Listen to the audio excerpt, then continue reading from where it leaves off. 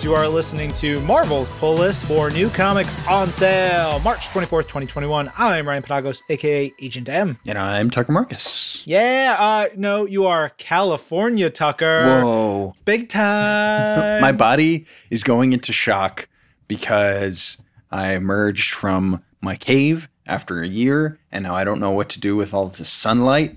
I'm like a vampire. My skin is like boiling and bubbling, and I'm like, I like it dark. In the short time that since our last recording, I got my first shot of the vaccine. Hell yeah. I'm living that half vax life, and then get my second shot, and then it's just going to be amazing. And on top of that, I got a PlayStation 5. Finally. You broke through. Man, yeah. It's been a good week for both of us. You're California. I've got all the wins. That rules. That's awesome. For anybody who is just joining us or for everybody else, we're going to talk about all the brand new Marvel comics on sale this week. We got some big ones. We're going to give you our picks up top. Then we're going to give you some pulleys. What are we calling the pulleys this week? Have we made a decision? As we record, it's too early for us to get listener feedback from the tweets. But what was the one that we had, the Pullister Prize? Yes. All right, so we'll be giving out our Pullister Prizes for our books. We still want more of your suggestions, dear listeners, for what we should call the awards that we give out every week. We can happily change them up as we go along.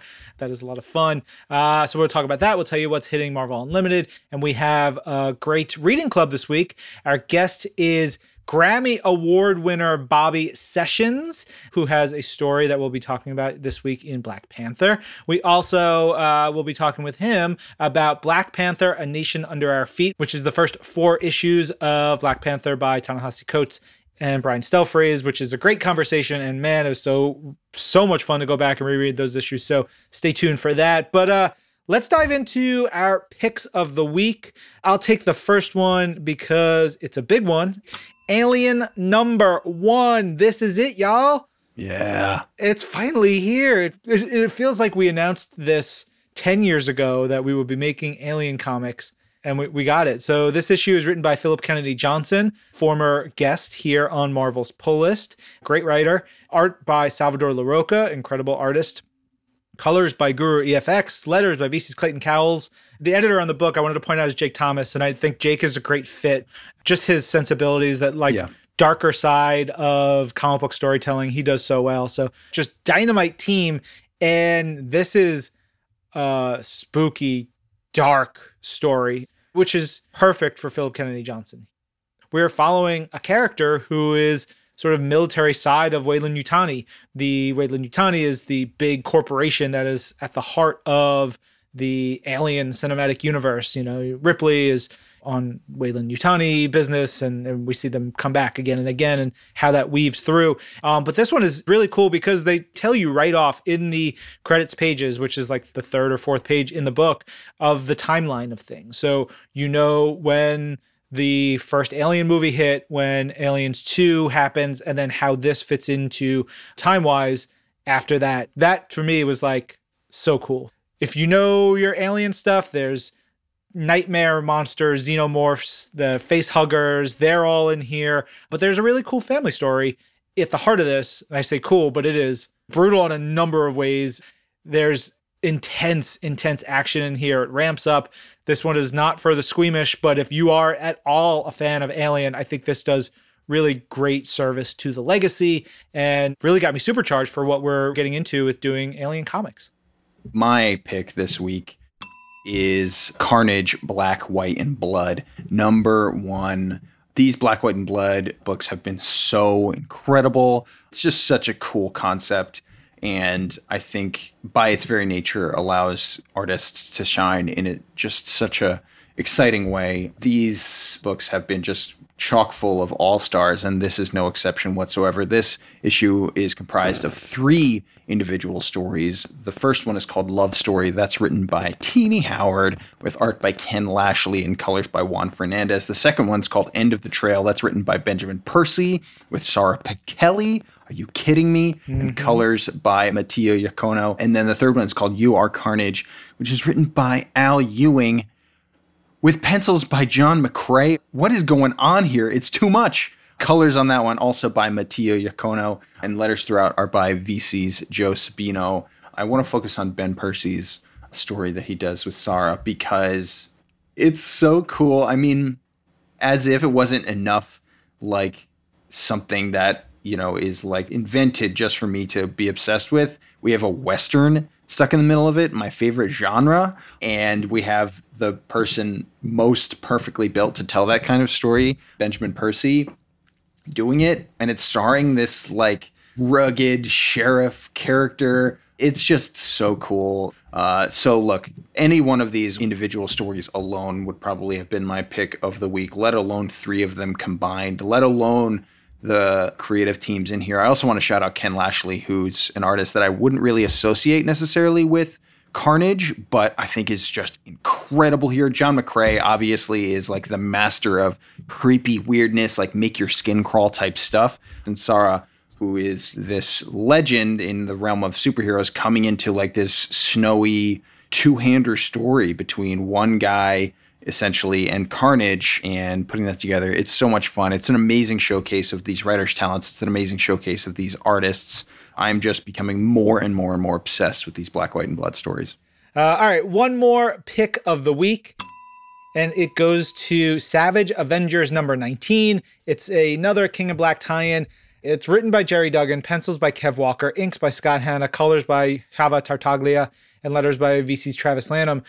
Kev Walker is just dynamite to me. He's just the best. The way he does action, his figures, the line work. And Jerry's he's a sexual tyrannosaurus. I'll tell you that much when it comes to making comics. And he's here doing the story about Conan and this character Nightflyer and Deadpool. They rob mutants during the middle of King in Black, the big crazy storyline. They rob the Hellfire Club, go to take a whole bunch of money, and then a bunch of X-Men come to stop them because you don't rob from the mutants, you get dealt with, and it just gets wild. They end up teaming up. We get to see Kev's versions of the nullified Cyclops and nullified Storm. You get one of my favorite sequences in here is Conan basically giving a pep talk to Iceman and reminding Iceman that he's Omega. Like, he's so much more powerful than he lets off. And it's this great sequence. But ultimately, it's the end of this book and how it shakes out. The last 5 pages, I cracked up. It was great as a sequence with Wolverine and Conan and Deadpool wearing one of Emma Frost's outfits. And it's just everything I love. It's weird. It's dark. It's intense. It's beautiful. Just a great friggin' comic. If you're not reading Savage Avengers, there are 15, 16 issues on Marvel Unlimited right now to dig into. Go get them. Yeah, definitely co-sign that one. Now we're moving on to our Pulitzer prizes this week, and we're kicking it off with Amazing Spider-Man number 62. My Pulitzer Prize goes to Page 1, Panel 1, which is a Pat Gleason, Wilson Fisk, which is so 80s, 90s type of Kingpin. The way that we see the shadows in his eyes, the kind of thumminess, he just looks like this big thumb. I just think it's so perfect. We're diving back into everything going on with Boomerang. And this one, we get some great monster action, which is so awesome. So I don't know. It's just another, speaking of artist showcases, it's one of those things that I think Pat Gleason just totally shines with. Really, really interesting issue. Like I said, more Boomerang action. So jumping back to where we started this entire series, which is great. Yes. All right, let's go to Black Panther number 24. My Pulitzer Prize goes to PMP. That is Prodigy. Prodigy gets a really cool role in this issue. One of the X-Men who's been showing up in the always incredible X Factor, but seeing him in here is great. The M goes for montage because Prodigy does a thing that gets us into this incredible action sequence montage with Daniel Acuna. I probably should have picked this one. And then P again for portals, because this has some portal action that at the end, I was just high kicking and being like, yes, give me that last issue. It's going to be a humdinger. And on top of all that, this issue has a story by our guest this week, Grammy Award winner, Bobby Sessions. He helped put the story together. Has a script by Danny Lore, art by Aletha E. Martinez, colors by Rochelle Rosenberg, and letters by VC's Joe Sabino. But it's so cool to see Bobby dig into a Marvel story and get to tell some cool stuff. And actually, like, the vibe of this story and how it relates to our conversation with Bobby that you'll hear a little bit later is really dang cool. Yeah, totally agreed. Next up, we have Cable number 9. My Pullister goes to very specifically Phil Noto's colors in this issue, which I think are gorgeous. Obviously, he is a modern Marvel master. He is one of the best there is, but there's a tropical look to some of these pages that I really love. You can just feel the brightness of the sun. We have this underwater sequence, and then we come out. It's just really cool, and it just felt really refreshing in an interesting way. I loved the quote that we opened this issue with, which is, Cable, everybody was scared of the old man. Nobody's scared of the kid. And that's attributed to an anonymous patron at the Green Lagoon. That's what we're starting to dig into here with Cable as we, have this reckoning between old Cable and young Cable. It's on the way, and it starts here. Yeah. All right, let's keep in the mutant side of things with Excalibur number 19. My Pulitzer Prize for this one goes to Teenie Howard Songstress, because Teenie gets to, in one of the text pages in this, she gets to write The Ballad of the Violet Stranger, which is a song about Psylocke. I won't give away how and why, but it reminds me when Teenie was doing the Belit story, the Conan tie-in story. Belit, she got to write some songs that the shipmates would sing in that book. I remember that very distinctly and how much fun she had with that. And obviously you could tell it's Teenie Howard. She's doing awesome work. This book is about Psylocke as well as Betsy Braddock and how they are together and dealing with some stuff and going through some stuff. It all ties into what happened in Ten of Swords, but it really pushes us forward and reintroduces a very disturbing ex-villain, which is cool. Yeah. Next up, we have Guardians of the Galaxy number 12. Oh, man, this should have been one of our picks, too. What are we doing? I know. This is one, it's so good because it feels like a greatest hits album of Al Ewing's Guardians of the Galaxy. There's just so many great points that are hit in here, whether it's Hercules, whether it's Juan Cabal's art in general. We get some incredible splash pages in here. There's a couple moments, though, in particular that I really loved with Hercules that I just think are awesome. And it also gets into some really, really cool, strange meta stuff, which is just awesome. I think that's something that Al is really good at. There's just so much to love. So my Pulitzer for this one just feels like, a Beatles one album of Al Ewing and Juan Cabal's Guardians of the Galaxy. Just all killer, no filler. Yeah. We got more King of Black this week with King of Black Scream number 1. This one gets my Pulitzer Prize for Toss of the Week, in which Null sort of steps forward. He goes face to face with Scream and Demogoblin. Null just grabs the Demogoblin and tosses her over his shoulder. It's a funny little sequence that I really cracked up at amidst just terrifying nightmare stuff. And it's cool to see Scream, who is not a symbiote that he can fully control because of some other things going on, and how Scream has to fight back and actually stands up to Big Daddy Null. It's cool. Our next book is Maestro, War and Pax, number 3. My poster for this one, I'm tempted to go for back to tank-esque thing of the week, but I will say shout out in general to the art of Javier Pina with Wilden Santos. I think they're just bringing it on this ish. The way that they put together this issue visually, I think it really draws you in. It's a thing that I think aids the story in such a great way. And I think particularly with a Peter David story, which can have some unusual angles. So a lot to love in there and a lot to appreciate visually as well as story-wise. Yeah. All right, we've got Miles Morales, Spider-Man number 24. My Pulitzer Prize goes to Breather of the Week, because this one gives a little bit of a relaxing moment for Miles, kind of, which is one of my favorite Spider-Man stories. When he's not under everything and it's just getting to live his life. And, Miles is a very different character than Peter, but that Spider-Man feel of what goes on in his day, how he's living his life is really important to see. And it's really cool because this one is him getting to hang out with one of his friends, Kamala Khan, Ms. Marvel. The two of them just want to hang out and like talk and not have to superhero too much and not have to do anything. Of course, there's action and adventure and saving people and dealing with some bad people, but they get to eat ice cream and they get to hang out and play basketball. And it's just, there's a sweetness and a resetting to this issue, which is really good because especially next issue, we're getting into the Clone Saga and poor Miles. Poor Miles. Yeah.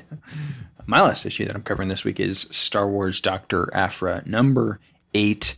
Not even opening the book and I'm throwing out that poster. This cover by Sway is incredible. It's fun. It's funny. It captures the spirit of Dr. Aphra for sure in a great, hilarious way. But once you do open that cover and start reading the story, we have some really awesome continued tales of Aphra and Son of Staros, which I love. I think they're really a match made in heaven. I think they pair beautifully because there's something a little more grounded about Sana, who tethers Aphra a little bit, but they have, I don't know, there's something almost, the way they swirl around each other, the way they oppose each other, the way they complement each other, I just think is great. On top of that, I'll say there's some awesome, awesome planet design work in this issue. Really cool, great classic Star Wars stuff that way.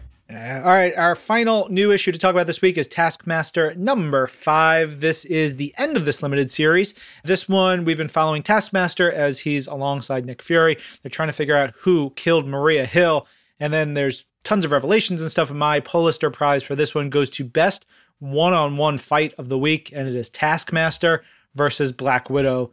And it's so good. It reminds you that Black Widow is like on another level. Taskmaster's great, and he's got his photo reflexive abilities and all this other stuff, but Black Widow is on another level, and you just shouldn't mess with her.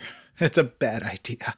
That's what we have for individual issues on sale this week. Now looking over at the collections selection this week, we have Conan the Barbarian by Jim Zub. That's volume 1 collection of what's been a really fun Conan series that's ongoing right now. And on top of that, gotta say, a bunch of Captain America stuff out there as we celebrate the 80th anniversary of the Star Spangled Adventure.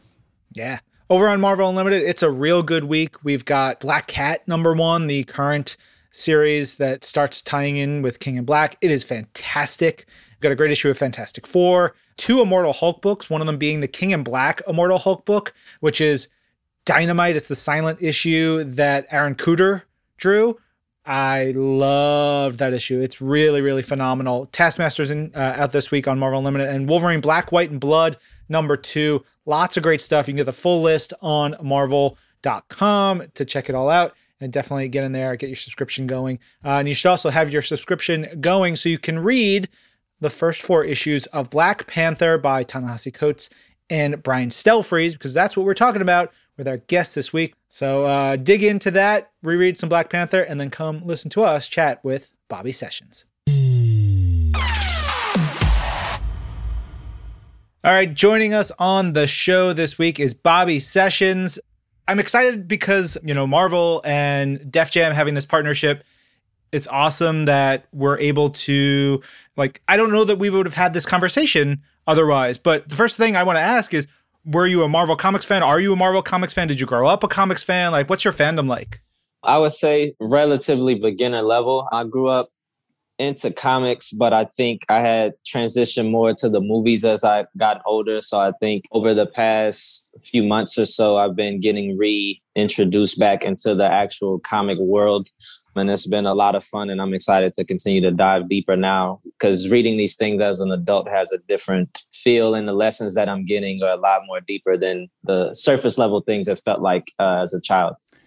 Bobby, you're going to be contributing a story coming up in Black Panther number 24. I was curious, as we get into the book, as we talk about the character of T'Challa, as we talk about Wakanda, all that stuff, when you're writing something, what's your muse? How do you tap into the character? How do you tap into this world? What immediately comes to mind as those voices in your head? Well, I had researched T'Challa and different attributes and things that he had at his disposal. And I was trying to figure out, and particularly with the story that I was writing, with it being around the pillar of mental health, how can I use just the healing properties and things that's natural for him? How could I use that to heal people of like a mental illness or a sickness that's caused by negative thoughts or negative thinking or negative emotions? And then I tried to some way fuse elements of what was there already with the agenda of helping people that are going through a tough time mentally or emotionally, and just use my imagination from there. It's amazing. Being part of Black Panther, this run, this incredible story that Ta-Nehisi and everybody has been putting together. So that's what we're going to talk about today. The first 4 issues of Black Panther by Ta-Nehisi Coates and Brian Stelfreeze and the crew. Before we get to that, though, I want to talk about another king, because you have a song on the soundtrack to Coming to America, which anyone of a certain age, I'm 40 right now, I have watched the original Coming to America maybe 100 times in my lifetime. Like, that movie is so seminal as a part of like growing up and loving film and loving comedy. What's that like for you to have a song with the sequel to one of the greatest movies of all time? Man, it's surreal. I mean, obviously, it's an iconic movie that's cemented itself as a classic within the culture. It's one of the most successful comedies of all time. So being a part of the sequel is obviously a tremendous honor. And it was probably one of the coolest manifestations I've had in my career thus far, especially with it being not just part of the soundtrack, not just being incorporated in the film, but being a lead single and having Megan Thee Stallion, who's piping hot right now as far as where she's at this point in her career. So it's a crazy honor. I'm excited for everybody to see the film on March 5th on Amazon Prime. And I think it's going to be a special sequel when you have something that's been watched so many times and people dress up like the characters from the film on Halloween and things like that. That's hard to top, but I think they've done a good job. I'm excited for everybody to see it on March 5th. And let's just make sure we let people know the name of the song that you have in the film is also a beautiful connection to everything we're talking about now. The song's called I'm a King. Yeah, that's crazy. The universe just aligns everything naturally. I think we'll get deep into the music discussion during this conversation, but I was curious, Bobby, like coming up, you said that you've been diving back into comics lately. Pop culturally, aside from music, what were you a fan of growing up? What like nerdy stuff did you freak out about growing up? And then I'm curious how, whatever fandom that might be, how you were able to relate that in your experience, at Marvel so far. I would say the craziest thing that I ever nerded out on growing up was probably Dragon Ball Z. I knew it. I'm a huge Dragon Ball fan. Tucker knows this. He's like, I talk an alien language when I get into Dragon Ball mode, but I love that. Yeah, like that was something that I was just absolutely obsessed with.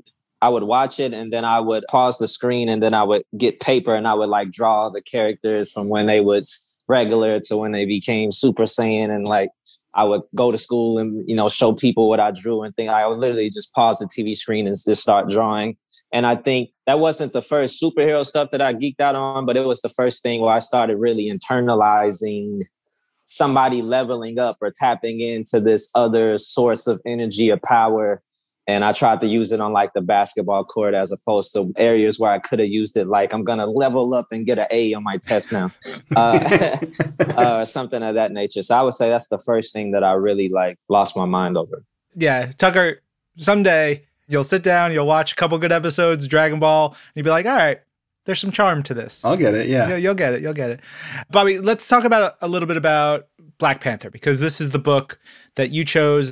Why specifically, out of all the Black Panther stories that we have, we have the original stories, we have some great stuff by Christopher Priest, we have some wonderful stories that came out in, over the last 10, 15 years.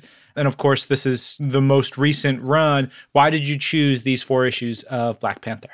I feel like if my contributions are going to be on the last issues of his run, I feel it would be best to discuss the beginning of his run. And I guess it had more of a personal significance in regards to the things that I'm talking about on my debut album about manifesting, or people finding that extra gear, that extra power, or being able to heal themselves from things that they're suffering with and dealing with.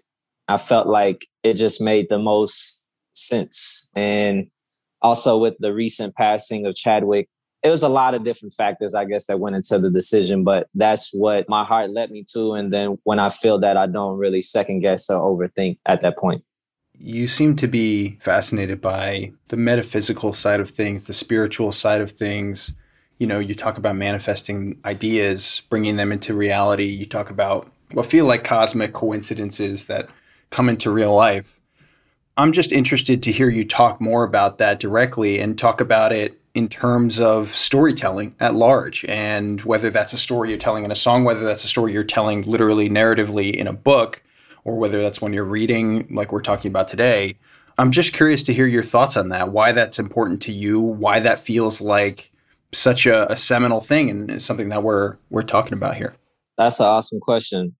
The beginning of my interest in, I guess, metaphysics started in 2011, and that was my first experience dealing with anxiety and depression. I was someone carelessly going through this world, not knowing that I could ever be affected by that, almost like I was immune to that and that never applied to me.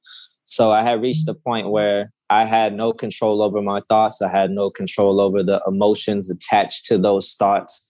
And it drove me crazy. And it led me to, I remember going to Google and I typed in, how does the mind work? And that was the beginning of my journey of controlling thoughts, being intentional with thoughts, understanding the skill of not attaching yourself to every passing thought that you have in your head. I don't have to identify with every thought that comes in my head, and I can start to be more selective and intentional about what I think and how I feel, and then that having an impact on how I behave or my ability to manifest things.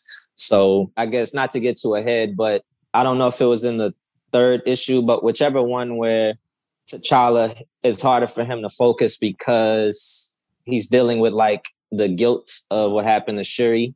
And that's like kind of stopping or impeding progress. That was happening to me in my own way, where I had moments or past things in my life that I kept thinking about that stopped me from focusing on things I wanted to manifest in the future.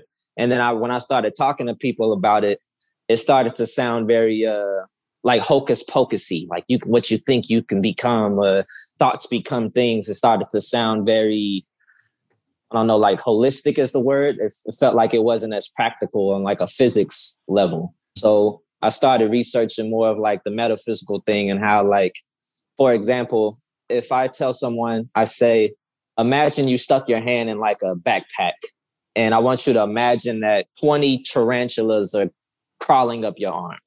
People will start freaking out or having an anxiety attack, even though there's not, in the present, there's not tarantulas crawling up your arm. You can already feel the angst and the weirdness of that now, even though you didn't experience it in the physical at this time. So I was like, if you can do that, or if you ask somebody about a traumatic event they had in their childhood and you bring it up, it triggers something where they can feel that experience right now, even though it could be 30 years in the past. So if you can do that with a negative experience, then there has to be some science to feeling a positive experience 20, 30 years in the future and being able to feel that energy right now.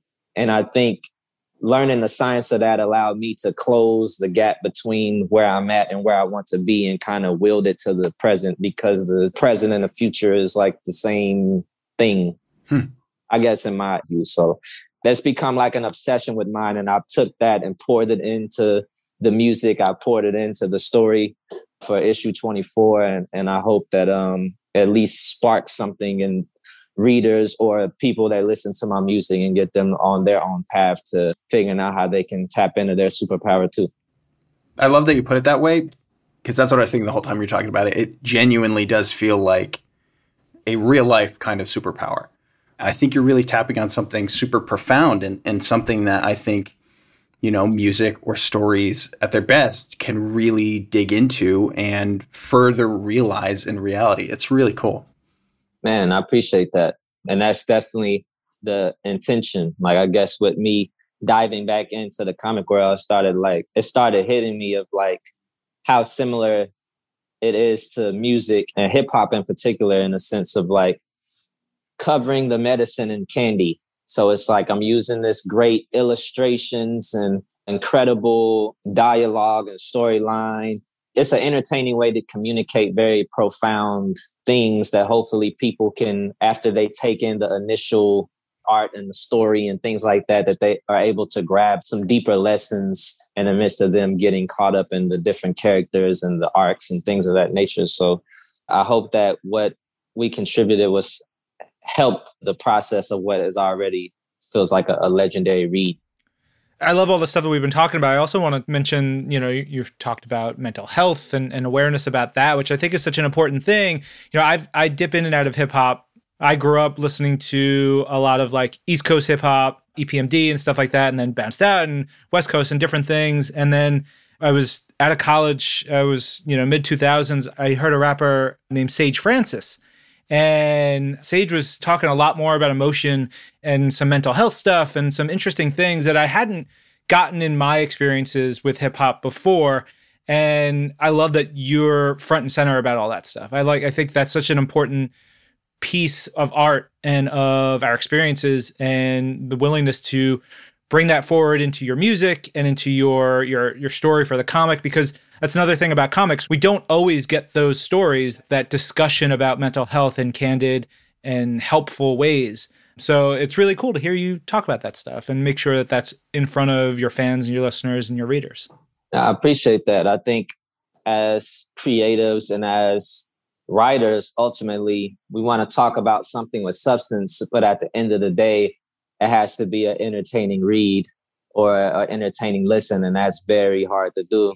Life is hard already, so I don't want to have the thing that I enjoy also bring me down or trigger something as well. So there's an interesting tightrope you have to walk to try to find a way to make those things entertaining and filled with substance, which I think is why it's difficult to do and why a lot of people shun away from it. But if you're able to crack the code on it, I think that balance is what allows people to want to experience them over and over.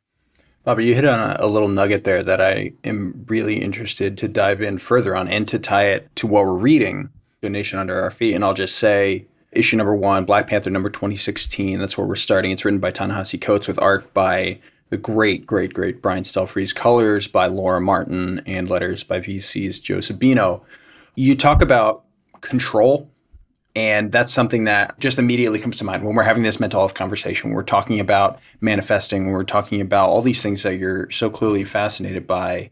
It's an aspect of this story in a big way, where right off the bat, King T'Challa is confronted with huge upheaval, and we see him struggling to control all the bad stuff that's going on in his kingdom, in Wakanda. We see that immediate upheaval and him kind of rushing to catch up to it, which is what's so great about this story. It's one of the many things that's so great about this story, because it's certainly a superhero story, but it's also dives into the humanity of this character in a way where, his responsibilities as a king are as challenging as anything else, because at times there's not much he can do. He wants to be a superhero. He wants to fight and go out and do the things that he's so capable of. But when you have a nation you're responsible for, it's not as simple as that all the time. So talking about control, I'm just fascinated by this idea of like maybe not having control of your circumstances, not having control of what's going on around you, but having control of what's happening in your mind and being able to really focus and push that forward and do the best you can with that. I'm curious if when you're reading these 4 issues, obviously, or the series at large, or Ta-Nehisi's run on the character in general, if those things came to mind for you, if you were immediately making those connections. For sure. It was on 2 connections in particular, one on like just a personal human level and one on a rapper level. So on a human level, I felt bad for him. It's like your sister is like, I guess, stuck between life and death, like just frozen, and you're trying to bring her back, but you can't. And then you have something that's completely out of your control. But when you've been dominant so long, to now have a whole lot of people that you can't control that clearly have, I guess, for lack of a better word, no respect for you or your rule. And they have their own agenda that has to feel incredibly bad. And it made me think of, as a rapper, there is always an interesting dynamic between a rapper and a rapper's hometown.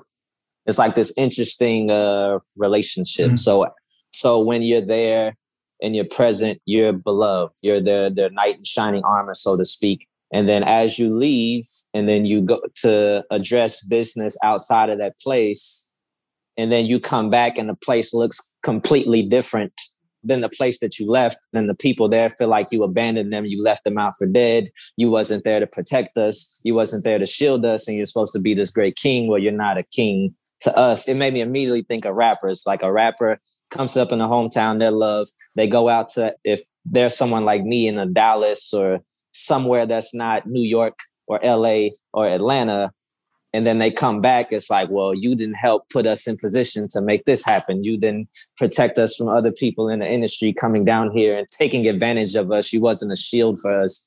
And I just immediately felt bad for him, because that on a less serious level happens a lot of time with artists when they leave their hometown, and then people, when they return, it's like, well, you wasn't there for me yesterday and something bad happened to me yesterday, so it's your fault. And all of this wisdom and orders that you have to give, I don't want to listen to it. And matter of fact, I want to take your spot because we feel we can run it better because you didn't do anything for us. You left us for dead. Mm-hmm. I never even thought about it in that perspective. I grew up a lot in like the local punk rock scene. And now that you mention it in that way, I can see the parallels and how like bands would blow up and they would do stuff and you'd be like, man, you all sold out. That phrasing in a different way. I want to talk about this a little bit about, because this is the first time I've reread the story since it first came out. So we have these things called editorial summits where they bring in a whole bunch of amazing writers and they bring in all the editors and a bunch of other great creative minds and some artists, and they sit around tables, well, when we could sit around tables together for 3 days, and they would just figure out the next couple of years of Marvel Comics. Just to sit back and watch it as a creative thinker, me never really participating, just like watching it all, is one of the greatest things in the world, to just see how ideas come together. And I remember being in the room when Ta-Nehisi would talk about his Black Panther stories. In some ways, he's got that T'Challa mind of like the strategic thinking, and just hearing all of it come through and hearing his plans. And now having read through the entirety of his run that has come out, as we read every comic, it's really interesting to look at these 4 issues and how like densely populated it is with story and character idea. It is one of the most incredible like opening salvos to a comic book run that I've ever read. It's really, really, really wonderful. He's definitely on another tier. And I think because of that, it made me very nervous about my contribution, because I'm like, what do I add to this? Because his writing is so detailed. He's like Oprah's favorite author or something like that. It's just like, this was just a whole nother level. And I'm like, man, I don't know. And first, I didn't know that what I was writing was a part of what he was doing. First, I thought I had to write something following what he did. Like when I first got, I'm like, yo, because how do you follow this guy? It's like going on after Beyonce. And it's your first set ever. Yeah. It's just like, bro, it's like, man, put the mic down. So I was just like, all right, well, if I'm a bomb, you would definitely, let's bomb after Beyonce. And that was kind of the thinking. And then I found out, no, yours is just a few pages. It's going to be a part of his. I'm like, okay, great. So now if mine is bad, at least everyone will still be entertained by what he wrote. But yeah, he killed it. He's really good at being able to highlight why people make the decisions that they want to make. He highlights like the humanity in them. They wasn't painted to be these evil people. Like he kind of got into why they're doing what they're doing and why T'Challa's going through what he's going through and like why people are making these decisions, why there's unrest. And that's like almost impossible to do as a writer without over explaining and writing a whole bunch of words to try to provide context. Like that was something incredible. I'm finding I have like a million questions for you. And one of them is that something we talk about on the show sometimes when we see first-time comic writers, someone who comes in from another medium and is writing a comic for the first time. economy of language is so crucial in comics. Finding space for dialogue, for narration, but not overloading it, not overdoing it is a really crucial thing. And it's something that I think I could just pick up a comic and not know who wrote it and maybe be able to tell where they are in their comic book writing experience. But it's interesting to see a rapper come into comic book writing because your whole skill set is economy of language. Your whole entire MO is communicating an idea with the most powerful words as possible. Did you find a commonality between writing a comic book specifically and what you do on a daily basis? Great question. Yes, I guess the thing that I felt was most similar was just the idea of like, how can I make this entertaining? It's like I have the free will to write what I want, but at the same time, it was under this pillar of mental health. So I'm like, how do I connect what T'Challa already does? How do I connect the healing properties and being able to heal something? How do I connect that with this? And the part that I guess I was most unsure about was I don't want to be disrespectful to the culture.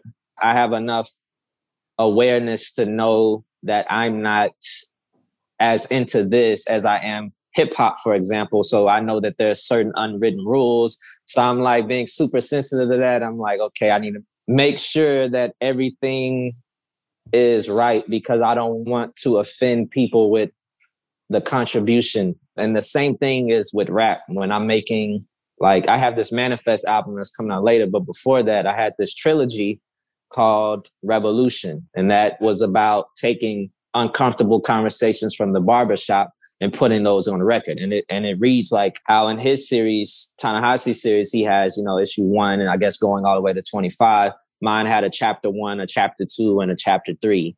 And when you're talking about certain political issues, you really have to know as much as possible because the people that are in that world, if you're spreading misinformation, it gets very weird. So that was the thing that I took into this experience. Like, I really want to make sure that I'm not offending anybody in this space with my ignorance.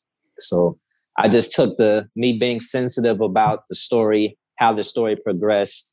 I have to do that when talking about mental health issues because it's a sensitive subject, or political stuff because it's a sensitive subject in the rap world.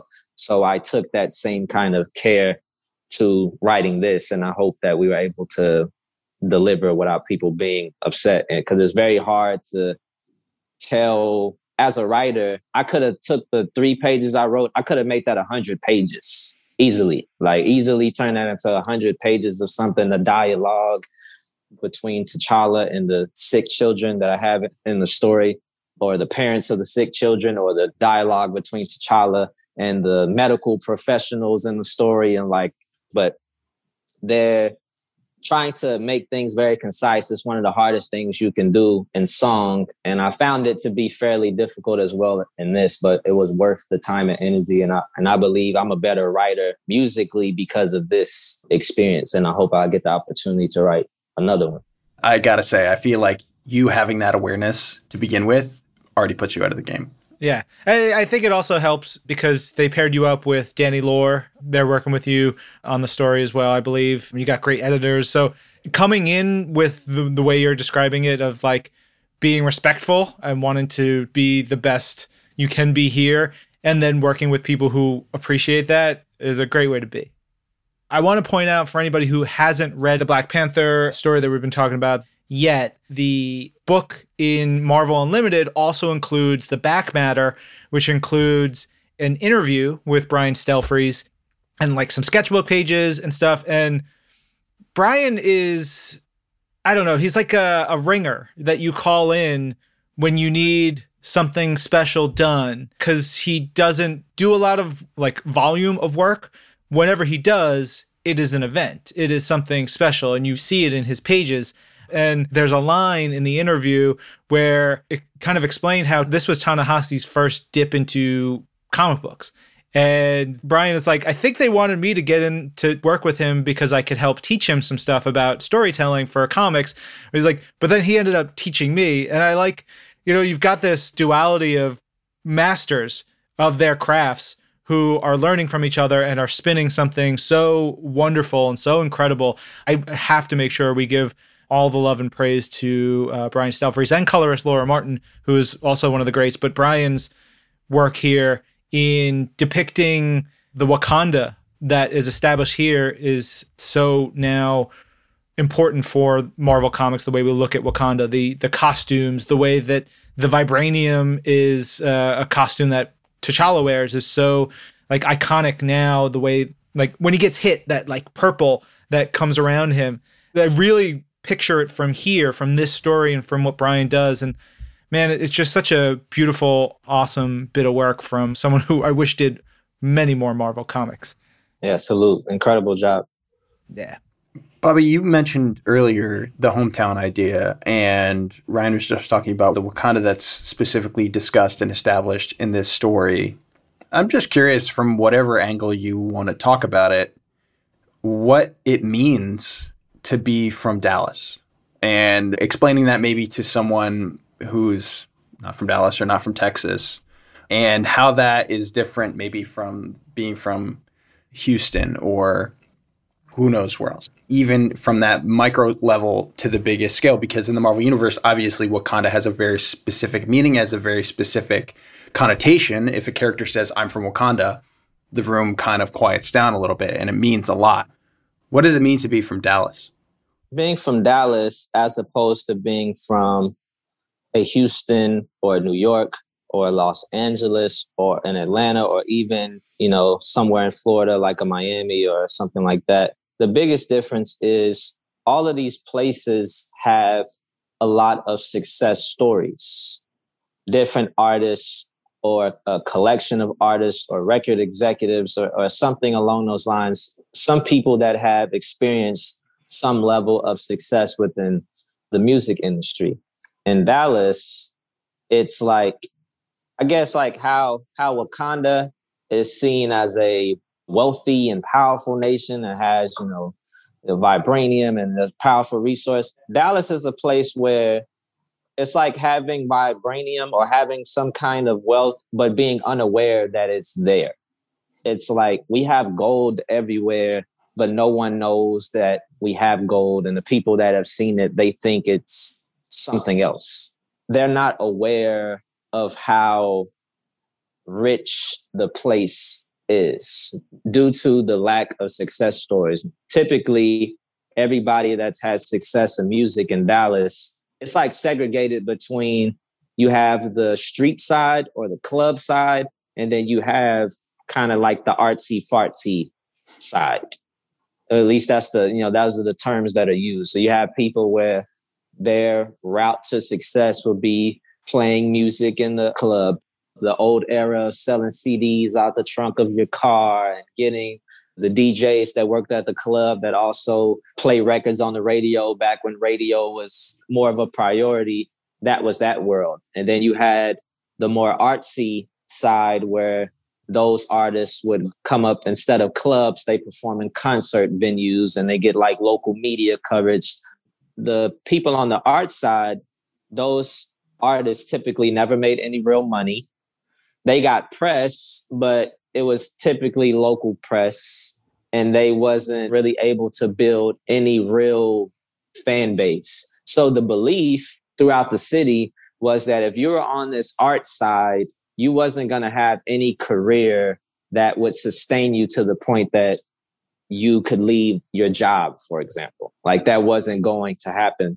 So back in 2015, I had signed my first record deal with a company called High Standards, and I started throwing my own events.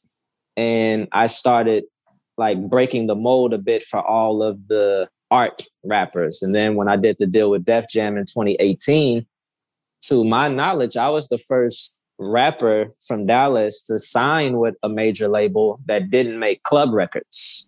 Like anybody that was considered a lyricist, we were like never supposed to have any kind of career we were able to provide for ourselves or get any national media coverage or go on any do any performances that wasn't in the Dallas-Fort Worth area.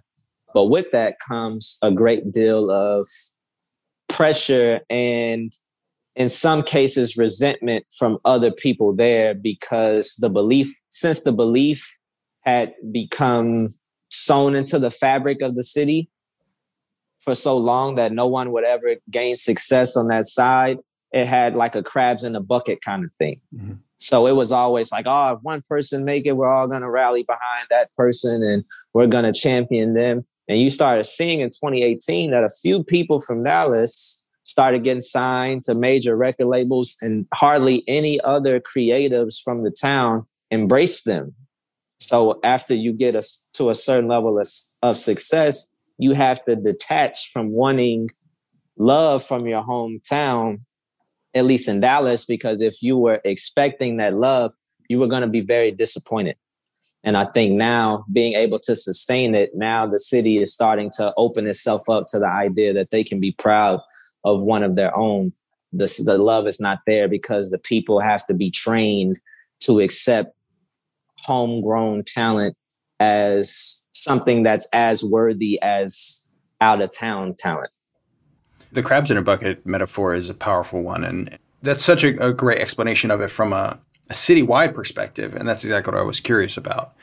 Now, to move over to a more personal perspective, and that's something, again, that we see T'Challa dealing with in a million different ways, even in these first 4 issues, of essentially learning as he goes in a lot of different ways, certainly with regard to the specific challenges he's facing here.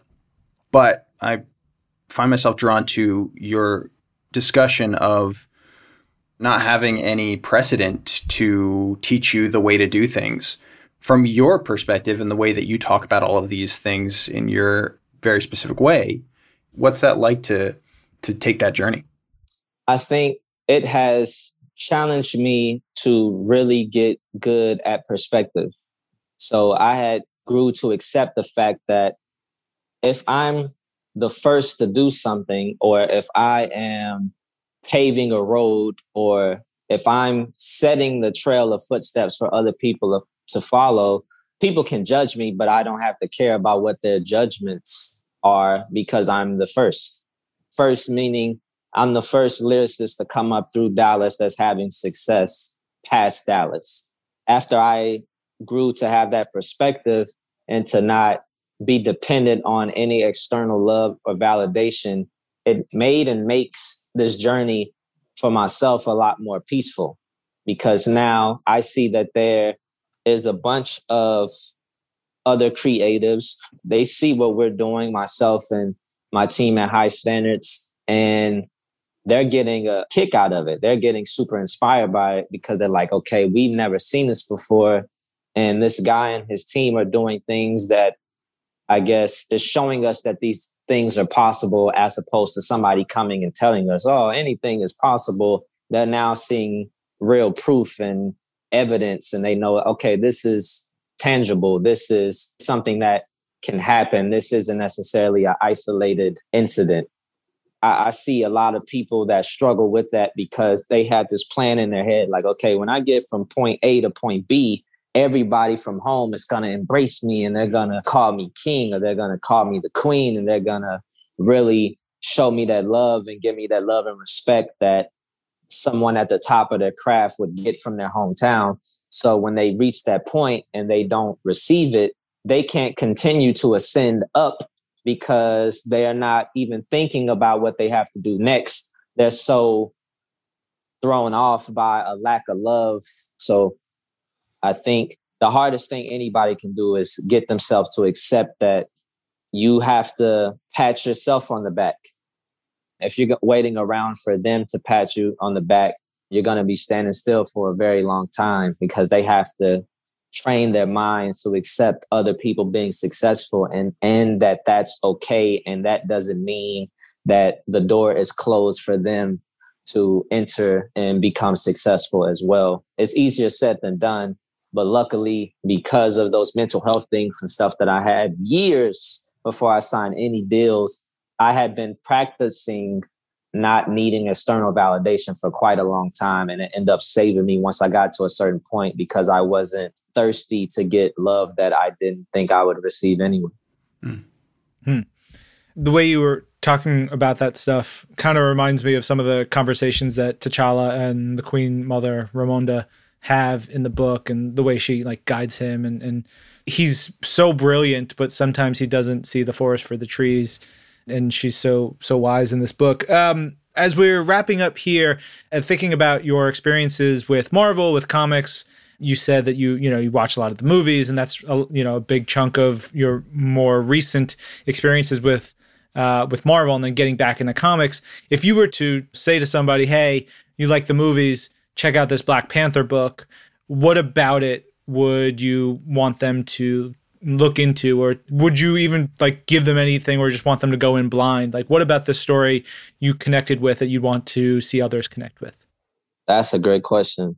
I would say if you went through or currently going through some tough situations in your life where you feel like there's things that are negatively affecting you, and some of it is out of your control, and you're trying to figure out how to navigate it, I think that this series would be a great start, because it's even helped me a bit just from the conversation T'Challa had with Ramonda, where she's like telling them like, you need to use inspiration almost to rally your kingdom back. And I took something from that with piggybacking off of what I was just talking about with the city. Like, there's a lot of people that come out and they're like, oh, this is unfair. Y'all need to show us love. Y'all need to do this and that, as opposed to saying, no, just be a beacon of light for these people. Because if you just decide, oh, I'm going to be mad, and you act out of that anger or you start seeing that rage in yourself, you set yourself up to make decisions that you're going to regret later, that ultimately get you away from the goal. So I would say anybody that's struggling with something where they feel like they're suffering in any kind of way or having any negative experiences, and the cause of those experiences are not all of their own doing, just things that they can't control, that there is light on the other side. And I think that this book is a great guide to that. Well, I think that's a perfect place to wrap things up. Bobby, thank you so much for sharing your thoughts with us. Thanks for letting us get to know you a little bit. I'm really excited to read your story of Black Panther 24 coming up, even more so now that I feel like I have a really solid picture of the person behind it. You've talked about a lot of powerful stuff, and I think an appropriate conversation when we go back to the beginning and think of the superpowers that maybe you're able to manifest, or that any of us can. So thanks again for joining us, man. Thank you, Bobby. Absolutely, man. Y'all take care. Thanks again to Bobby. That was a really fascinating conversation. Again, I'm, ever since we had that chat, I've been thinking more and more about the commonalities between being a musician, being a comic book writer. It's all really interesting stuff, and I think Bobby was a really cool dude to talk to about it. Yeah, and thanks to us, he won a Grammy. I feel like we had this chat, and we manifested that continued success of his. It had nothing to do with him writing great songs with amazing artists. Yeah. That about wraps it up for us on this episode of Marvel's Pull List, which was produced by Ryan Panagos, Tucker Marcus, Jorge Estrada, and with help from Megan Bagala. Jill DeBoff is our director of audio. And Brad Barton is Marvel's Pull List audio development manager, and he's been telling me he's trying to manifest becoming a xenomorph. Keep reaching for the stars, Brad. Keep reaching for the stars. I'm Ryan. And I'm Tucker. And this is Marvel, Your universe.